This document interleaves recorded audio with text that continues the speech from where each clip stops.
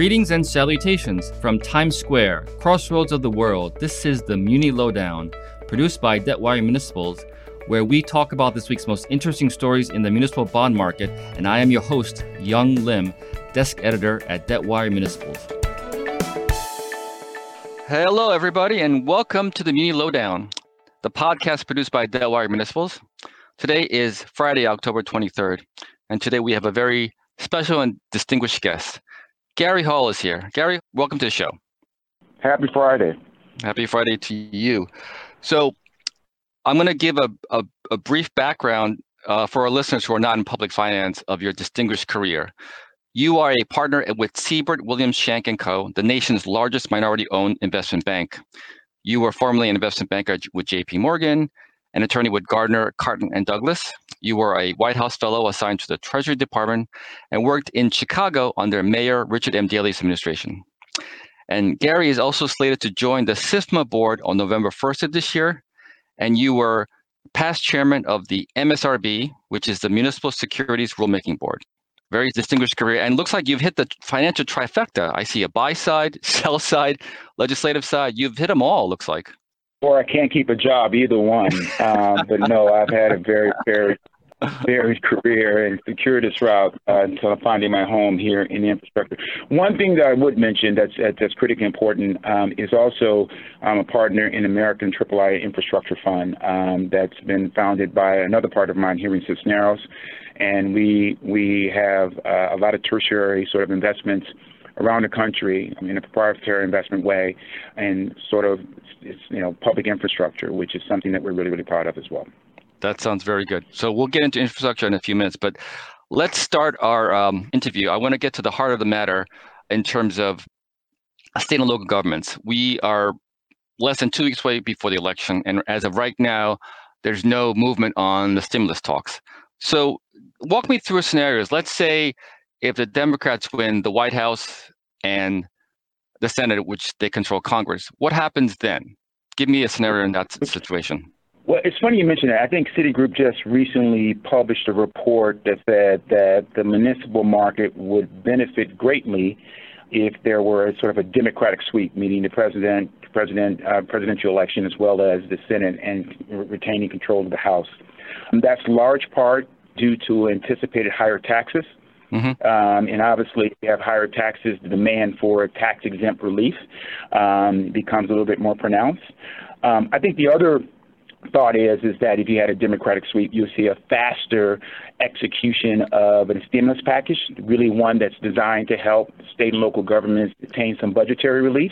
Right. And that will give a little more security in our market as to some of the challenges that a lot of our state and local governments are facing with the rising costs of dealing with COVID and the reduced revenues given sort of the economic downturn associated with it. Democratic sort of sweep would really embolden our market.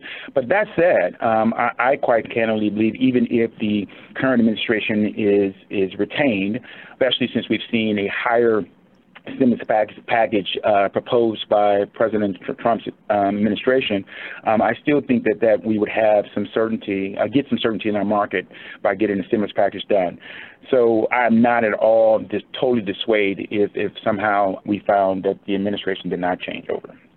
I see. But one of the things I would tell you that I'm really hopeful for is that if we have a true blue wave, I think probably the biggest panacea potentially out there for state and local governments is an infrastructure package in addition to a stimulus package, because that's something that is desperately needed. We got $10 trillion of infrastructure improvement that's needed in our country. We've seen in 2008 how making funding for shovel-ready projects can be an economic driver and for recovery. So I am hopeful that we finally get a consensus and some bicameral support for an infrastructure package that can really provide some relief, not only to state and local governments, but really help our local citizenry.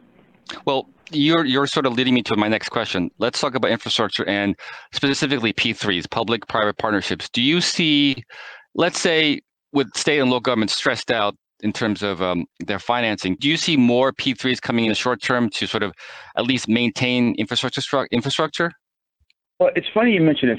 So I think, some education about the evolution of P3s in the country, at least in North America, may make some sense. So, we saw primarily, again, 2007 all the way through, 2011, Chicago Skyway, Indiana Toll Road, a lot of governments choose to monetize non-essential assets, right? A way to throw up budgetary gaps. And so, going out with long-term concessions and obtaining a tremendous amount of upfront capital. More recently, though, we've seen P3s pursued from a risk disaggregation play. Why should a state and local government bear construction cost risk? Maybe there's a benefit in having some private operations of non-core functions so that you can invite and solicit innovation to optimize assets. And so we've seen sort of this design, build, operating finance play that's and availability payment sort of structure that's taken wave in the U.S. vis-a-vis an outright concession. I think that's here to stay. I think governments sometimes want to escape sort of the Byzantine procurement process. We often focus on the cost of financing, but we forget of the cost of construction. And governments are impeded on going out and securing long-term construction contracts and securing raw material sort of agreements if they don't have the dollars encumbered. And so they have to go out and bond or have some sort of short-term borrowing mechanism in order to do that. Outsourcing the building and construction of projects allows them to get these projects faster. And sometimes even when you measure the decrease in cost of construction, get them done cheaper, even though they have a very efficient access to the tax-exempt market. So I think P3s in various forms will continue, not just born because people are looking for sort of a way to save dough and a way to eliminate costs, but just a way to deliver projects to the citizenry in a faster and more efficient way. I see. So if I had to step back and look at all the sectors, I know you're head of infrastructure at your firm. Do you see any other sectors that are potentially in trouble besides like anything in specific that comes to your mind? Well, currently, we've seen some distress in the assisted living and long-term care facility. This is just borne on primarily by COVID. Obviously, these places have been impacted more precipitously by COVID than other areas. And so we've seen a couple of defaults on debt service payments in this round. That's probably where the strain is most concentrated. As we look at sectors within infrastructure, airports, transits, those entities and credits that are impacted more by the decreased users have seen a precipitous sort of decline in revenues, and that's caused some strain. But that said, there's still stability out there. People know that these are monopolistic assets that are 30-year bets, not one-year bets, and we'll get through this. And so we've been able to get airport deals done, transit deals done. We even completed a deal last week for St. Louis Convention Center, which is a little counterintuitive in this market. But again, investors, once they are apprised of not only the financial metrics and clear about what those hurdles look like, but also are comfortable with the political will of stakeholders in those entities to make the tough decisions, concerns can be assuaged. And, while investors are always trying to extract as much yield as they can, the art of selling credit stories has become more in vogue, and we're really working with our issuers around the country to be on the front line in making sure that they not only are clearly articulating to investors the financial and operating metrics, but also subjective factors and making sure they demonstrate a political will to make the tough decisions. Well, in what you just said, you mentioned two key words I'm going to touch upon. I'll make it a two-pronged question. The first is that you said the word default. I want to go back to, let's say Trump is reelected and the hope of a stimulus sort of stalls and Republicans somehow take control. Do you see any defaults in the future in any sector or any of those aspects? Well, I think first, before we get to defaults, you have to recognize that there are only 12 states that are authorized to actually file Chapter 9 bankruptcy for general purposes, and then there's another 12 states that have sort of conditional authorization. So bankruptcies are still rare and will be rare in our space. They are extremely costly, time-consuming. That long-term reputation takes a long time to get out of it. I mean, Detroit is finally climbing out of the sort of reputation pool that it was in. And then over time, these bankruptcies lead to increased taxes, higher user fees, and even, the cost of emergency managers and lawyers. It really is an onerous process.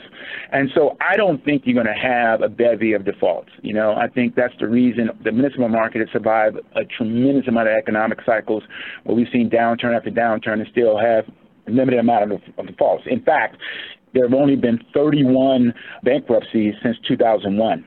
And that means filed, right? And of the 31 filed, 12 of them were dismissed because folks found that it was too costly to go through the process. So I don't think you're going to see a wave of bankruptcy. Now, will there be significant credit differentiation in the municipal market? Absolutely. Are we over this era where we had a scarcity of a volume and a tremendous amount of demand that would overcome investor concerns? And will we start to see more penalties paid for credit hurdles? You betcha. We've seen already 50 bond issues that had some sort of default on their debt service payment, and I think it's about $5 billion in total, right? And you have another 24 or so who are now drawing on reserve funds. So there's definitely some pain out there, and there's definitely some distress, primarily brought on by COVID. And so I think once that's abated, we'll see a resurgency of economic vitality that's going to help these governments rebound.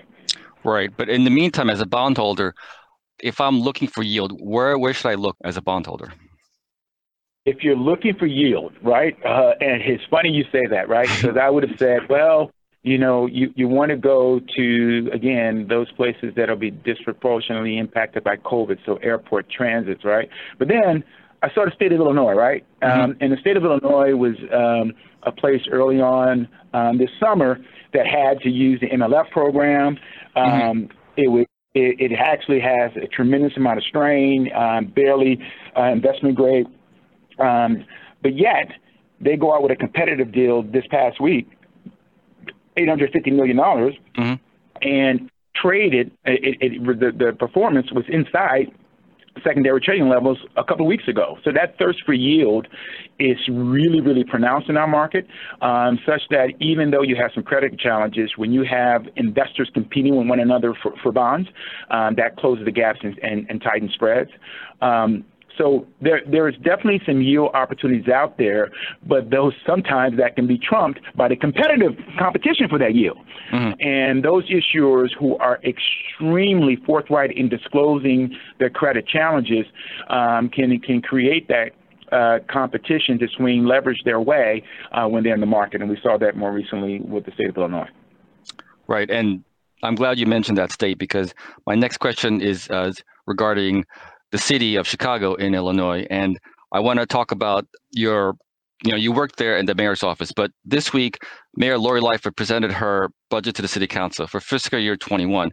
But if you combine fiscal year 20 and 21, the city is facing roughly a $2 billion deficit, which is the largest in the budget gap in the city's history.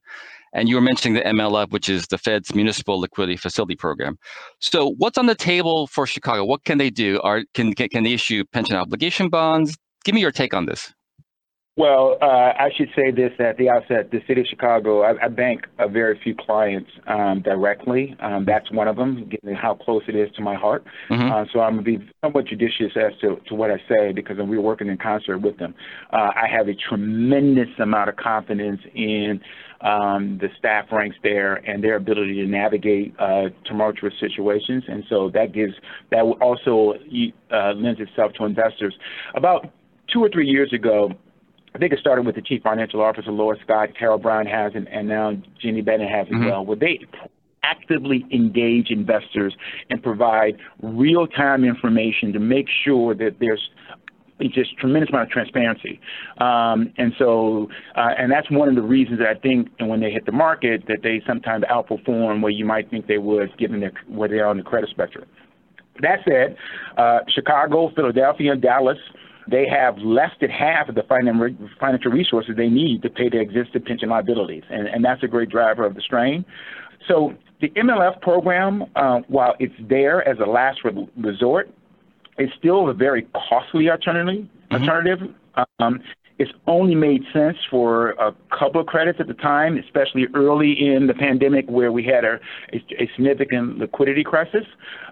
They've made some modifications and they've decreased the cost by 50 basis points, but we're still seeing that our market is more efficient than it was at the early start of the pandemic, and most issuers are finding they can get a cheaper cost of borrowing in the public markets than the MLF. It does afford some flexibility, and you saw that with the state of Illinois needing that flexibility.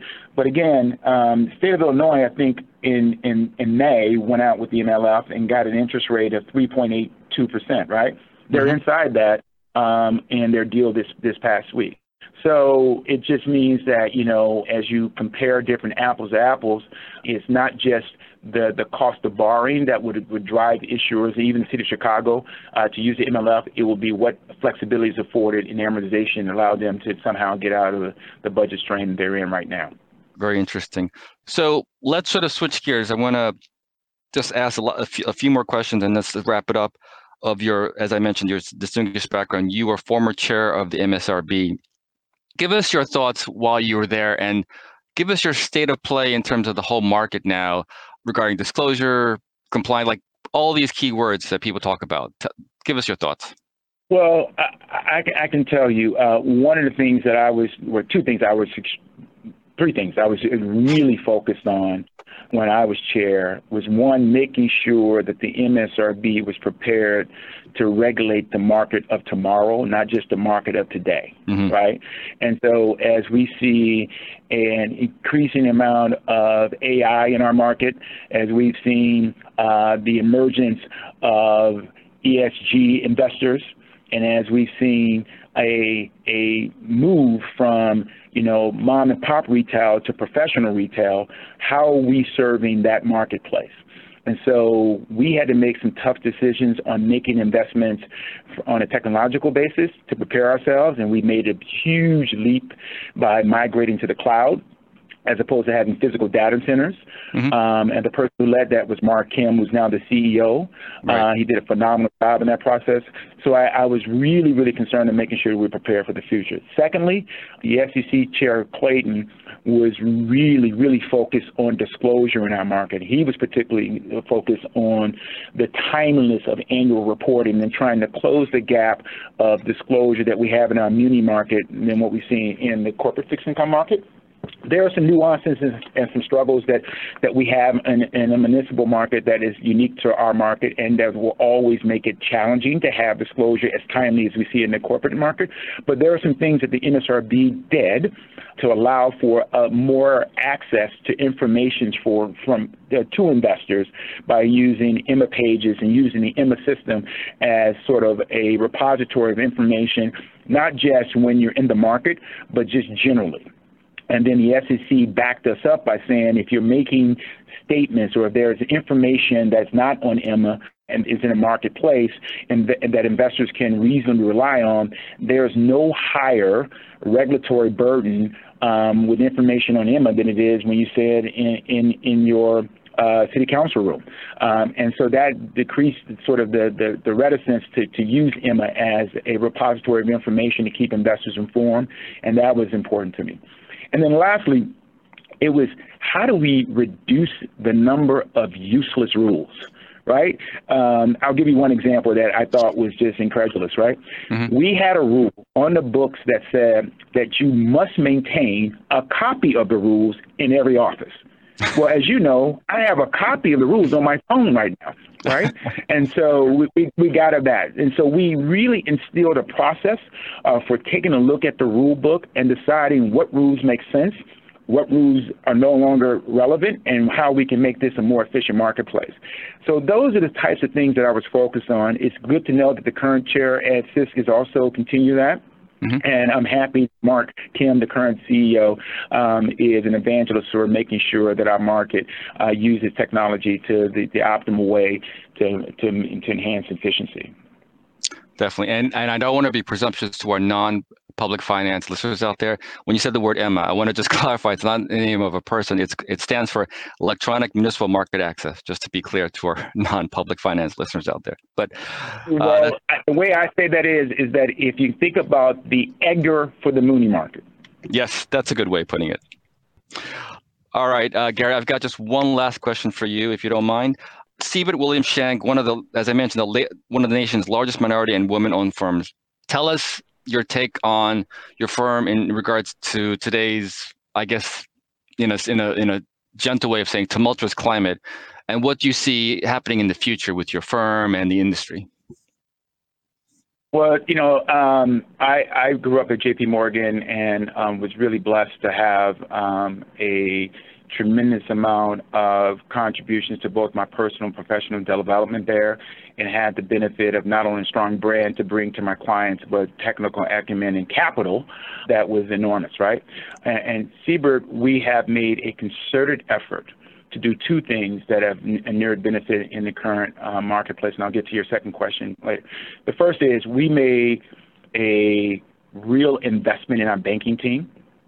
We had a strong reputation of being able to sell bonds, but our market had been a little bit more commoditized when we had a scarcity of volume and a tremendous amount of demand. Selling bonds was not that onerous, right? Anybody can do it. You can put it out. It's like Field of Dreams. You put it out, and they'll come. They'll come, right? And so how we had to distinguish ourselves and really engender credibility with clients was being able to provide ideas on some of the things that we're talking about, meeting financial objectives. How do you structure capital improvement programs over time? How do you meet short-term liquidity crisis? And so we made a concerted effort to get some of the smartest bankers around the country in different sectors to really uplift our banking team and be able to engender and foster confidence within the staff and the municipal advisor ranks, in addition to being able to sell bonds. And so those places that had a commitment to inclusion, we find ourselves climbing up the syndicate ranks and getting more lead left opportunities on our elephant deal. So we just completed a $1 billion deal for the city of New York, right? Mm-hmm. And we're the first. DFW tapped us to be the first airport deal of some substance to get one done early and during the pandemic. The same thing with Chicago Transit Authority. So we're very, very proud of those sort of accomplishments. I can tell you where we are still facing some reticence in being able to penetrate is in the higher ed and the healthcare space. Mm-hmm. And that's particularly disconcerting when you given the fact that in healthcare in particular, some of the demographics that are being served reflect the hue of our firm. And we're proudly an African-American, Hispanic, and woman-owned firm. And those communities that have been disproportionately impacted by COVID, we believe that a lot of those healthcare entities that are serving those communities should also be receptive to the value proposition that we can add in financing some of the costs that they're bearing. So we've got some wood to chop in that area. The same thing in higher ed. Where we've seen this year an uptick in volume. So higher ed and healthcare represent a larger composition of the aggregate muni volume than it has in years past. And while that is positive for the muni market, it's not been positive for MBE firms. We are better positioned today to compete in all markets with the merger of Williams that has a first-rate investment-grade corporate desk and has been the preeminent leader in issuing fixed-rate paper from the MBE perspective on the corporate side. So now that a lot of our issuers are tapping the taxable market is way up, over $50 billion higher this year than it was last year, which was over $70 billion higher the year before. And so our ability to sell taxable debt with taxable QSIPs is better today than it was, let's say, a year ago, so we're well positioned. As it relates to our ability to help our governments navigate the sensitivities in social justice, we are unapologetically, unashamedly committed to being an involved corporate citizen. And we work with our state and local issues however we can to solve their financial issues. And when asked, given the leaders we have with Suzanne Shank and Hiram Cisneros and Chris Williams and myself and Bill Thompson, we have a wealth of experience to offer a lot of our municipal issuers when tapped. We do this without fanfare. We do it when it's appropriate, and we don't solicit it, but we think that we're a trusted business partner that can help in a lot of different ways. Definitely, and thank you for that. But Gary, we're out of time, but thank you so much for your time today. We hope to bring you back in the future and get more of your wisdom and your background, but always a pleasure to have you on the show. All right, everybody, put on your mask, wash your hands, and practice social distance. We can get through this. Yes, sir, we will. Thank you very much, Gary. Okay, be well. And that's our show for today. Many thanks to Gary Hall, a partner with Siebert Williams Shank Co. Thanks to Christian Ayala, our producer, for making us sound good. And many thanks to you, our listeners, who tune in week after week for the latest on distressed muni debt on Muni Lowdown. Take care, everybody, and we'll catch you next time. Thanks for listening to the Muni Lowdown with me, your host, Yong Lim. If you want to know more, subscribe to Debtwire.com and follow us on social media. Please leave comments, rate, like, and share. Join us next week when we talk about the latest in the municipal bond market.